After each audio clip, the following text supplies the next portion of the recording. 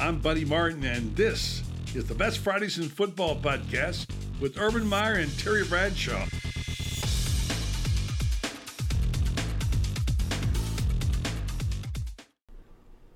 So the other day I was flipping back and forth on the channels on SEC, and I saw a football game. I recognized those uniforms. I recognized who the teams were, and it was, of course, a 2008 SEC championship game between Florida and Alabama. Still one of the classics. And the guy I was watching on the sideline was Urban Meyer, who joined the program with me. And Urban, I know that was one of your coaching highlights. What were you thinking? You must have watched part of that. And I'm sure you've seen it before. I know you're excited about it. And what a game and what a performance. I've never had the opportunity to watch a television version of that. Someday I will. I didn't know it was on. But that is a classic. As you texted me, and the fourth quarter in that game and the performance of, I just remember Tim Tebow and Louis Murphy, what happened in that game. I mean, I talked to Nick Saban either the next year or down the road, and he threw a couple balls that against that defense, that was one of the top defenses in America that most quarterbacks can't make.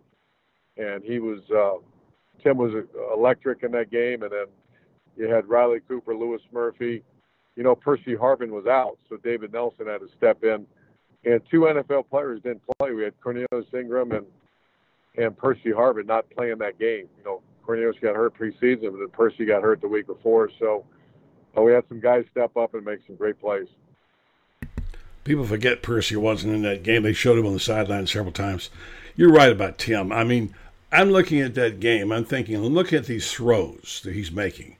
I mean, whether it's a seam route he threw to Nelson or whether it's the end cut or the look-in pass, touchdown pass to Riley Cooper or Louis Murphy's sideline route, he was on the money. I'm thinking, how can this guy not play in the NFL?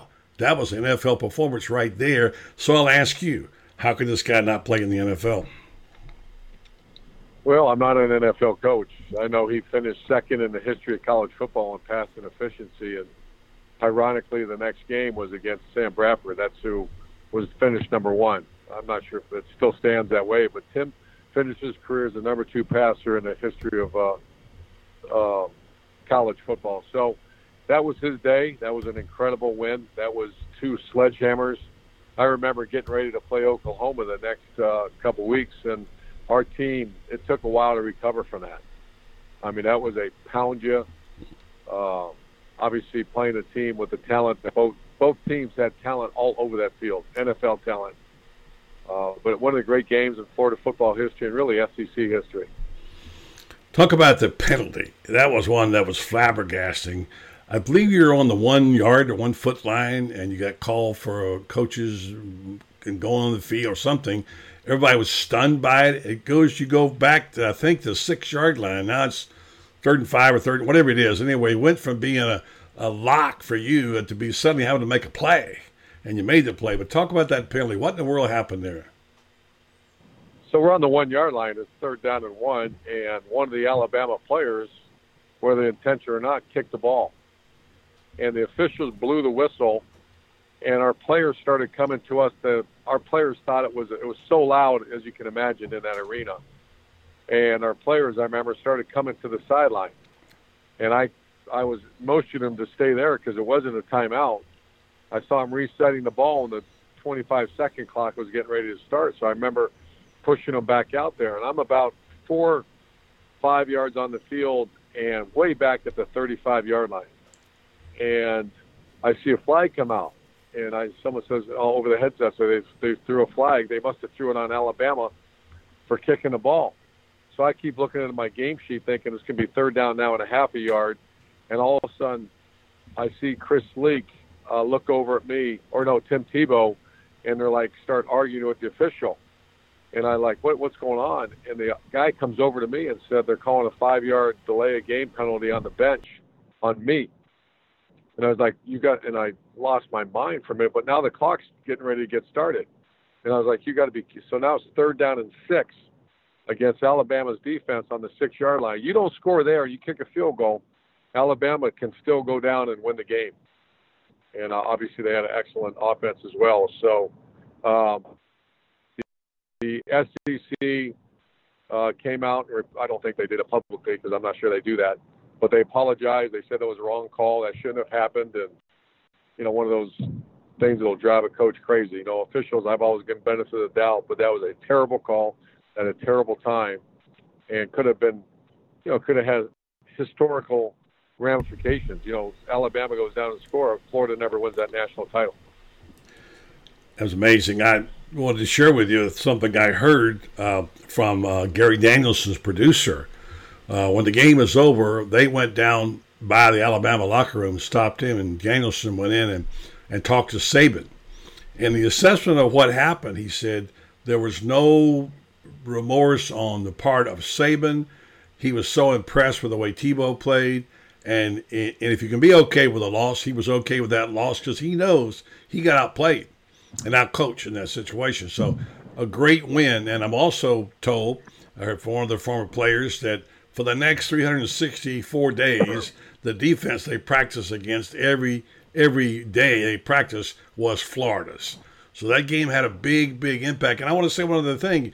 I know you won't want to weigh in on this, but at that point in time, you and Saban were neck and neck in terms of the best coach in all of football. Not that you aren't, but I mean, people regarded him as the greatest of all time, whatever. Fact is, you beat him there. And if you had a little bit more luck and played better the following year, you might have kept him from ever getting that title because Florida was right there. But what a game that night and what a performance. Saban knew he got beat by a better team that night. Yeah, we've had some great games with them, and the next year, those are classics. We, in our mind, as a staff, and I'm sure the players felt the same way, and same with Alabama, that the national championship game is we played Oklahoma, and they were great. But if you could get by Alabama, you knew you had a chance to win in the next game. And the next year, same thing happened. Alabama beat us and went on to win the national championship as well. So that was a preliminary national championship game.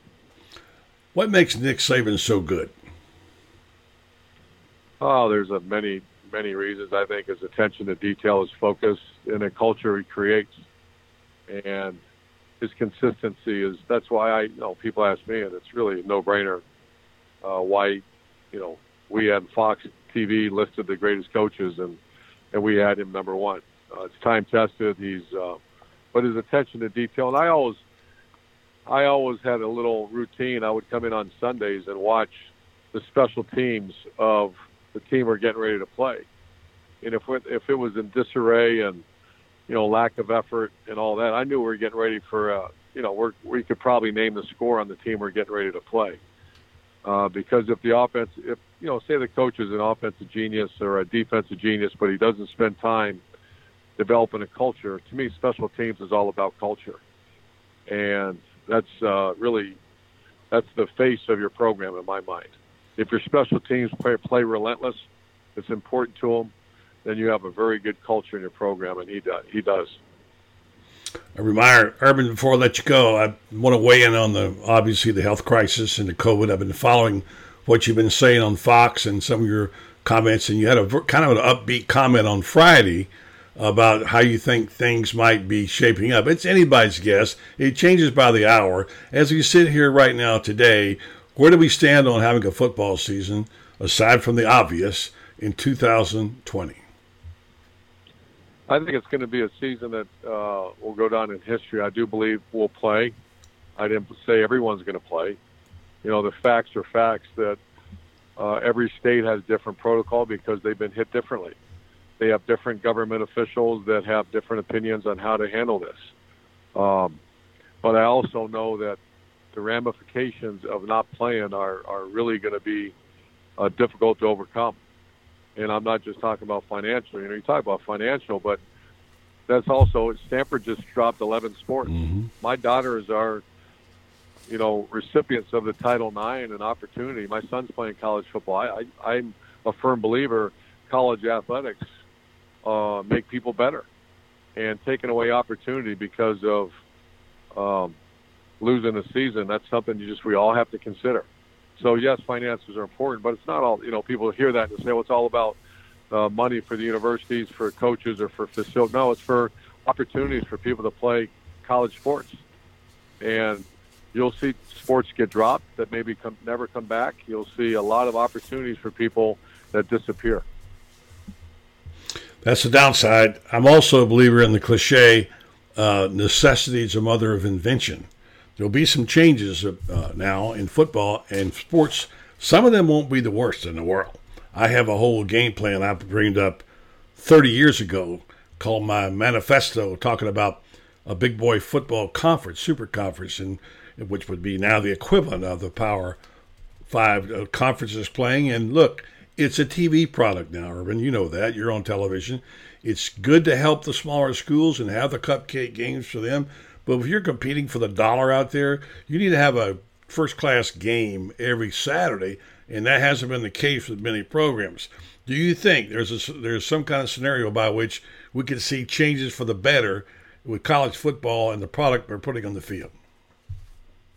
I do, and I would not use the term better because I might have a little disagreement with you that I got into college coaching back in 1986 when coaches weren't making much money. I became the head coach at Bowling Green, and to this day I'm extremely close with all those guys, and they played a game that changed their lives. They have life moments in their life they'll never forget. When you go up and score 29 points against Northwestern and win in the fourth quarter, they went 1-10, I believe, the year before, and we come back and win 9 games. To me, there's no price tags. Whenever I start hearing about this is about Power 5 and money and, the television contracts, it makes me kind of shake my head and say, man, I wish I would have known that 35. And I'm a recipient.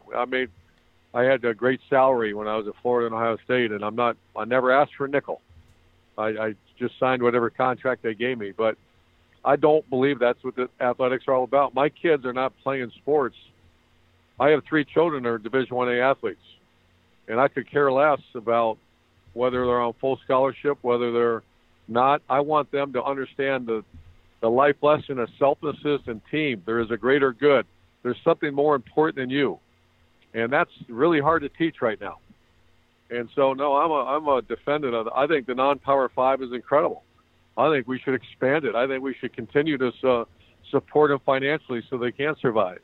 And it's not about the school. Schools are nothing to me but brick buildings. It's about the people. It's about the player. It's about the person that straps on that helmet or plays volleyball that says, you know what, my life's a little better now because of the relationships and lessons I learned. So obviously you can tell I feel pretty strong about this.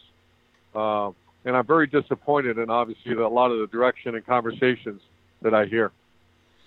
It's a great point, and let me just sort of change my explanation to say I didn't mean make it better from the standpoint of the game itself, although that's what we all want. I think there is a place for what we used to call Division II or whatever they call it now, where you could give them the entire spring and you could give them their own playoff system and they could have opportunities to have a whatever. I don't think you eliminate them, but the better experience I'm talking about is for the fan. And you know this at Ohio State where you have huge crowds and, they're having to play now being socially distanced and it's going to be smaller stadiums and there already were issues with students and there's problems with the Wi-Fi and all that sort of stuff. I think the consumer part of it is what I'm talking about. And for the guy or girl who sits down in his living room or her living room, which is now, by the way, our stadium with the way the game is right now, to watch a game. And a meaningful game and one between 2 college football teams and maybe smaller stadiums and maybe not as many games, but it's still going to be great football. And I think what we're talking about is the same thing, the good of the game. And for giving the smaller schools who are going to take a hit, some colleges are going to be out of business. It's a terrible thing that's happening. But we have to figure out some way to make the best of it. I'm only suggesting an alternative to adapt when you have to. Can you come out of this with a better plan? Yeah, just the way my mind has been trained, and whenever I think of athletics, I think of the student athlete. I don't think of, like I said, I used to get in arguments with administrators all the time, and I would make it clear I do not work for the university. I work for these student athletes and their families. I go to work every day that I did for 35 years, and I did not say that in my mind I'm working so hard for this university because a lot of times I disagree with a lot of things the universities do. I work for that family. That's why, maybe I have given kids second or third chances because people would say, don't do that. And it's institutionally that's not good or whatever. I didn't say I didn't care, but I never looked at it that way. And same thing for the fan. And yeah, fans are, it's great. But once again, all conversation to me has always been about what's in the best interest of these young people that do all the work. And that's why I'm a big proponent about opportunity. I'm a big proponent about teaching the greater good and the selflessness that if you can indoctrinate that into your program and into the lifestyle and thought process of a young person, you are successful. And that's, I mean, you know me for a long time, and I've been saying that for many, many years because I believe it. We recruited that way, and we ran our organizations that way. It's a great point, and you're a champion of the college football game, and it was sure fun to watch your team play against Alabama at the highest level maybe a Florida football team ever played. And I know you were proud of it. And do yourself a favor, get that video and watch it. You will be thrilled beyond belief again.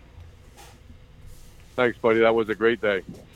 Thank you, Coach Urban Meyer. Talk to you soon, Coach. All right, buddy. Thanks for listening to Best Fridays in Football, and thanks to Urban Meyer and Terry Bradshaw. On behalf of Director Brendan Martin, Producer Andy Billman, and the good folks at Evergreen, I'm Buddy Martin, and these are the Best Fridays in Football. Coming up on 5 Minute News, I'm Anthony Davis. You might think it's partisan because maybe it's critical of one side or the other, but it's not. It's just the truth. And I think that's also something that's kind of unusual for Americans listening to the radio or to podcasts, because the news landscape in the States has been so partisan for so many decades. So 5 Minute News is verified, truthful, independent, unbiased, and essential world news daily.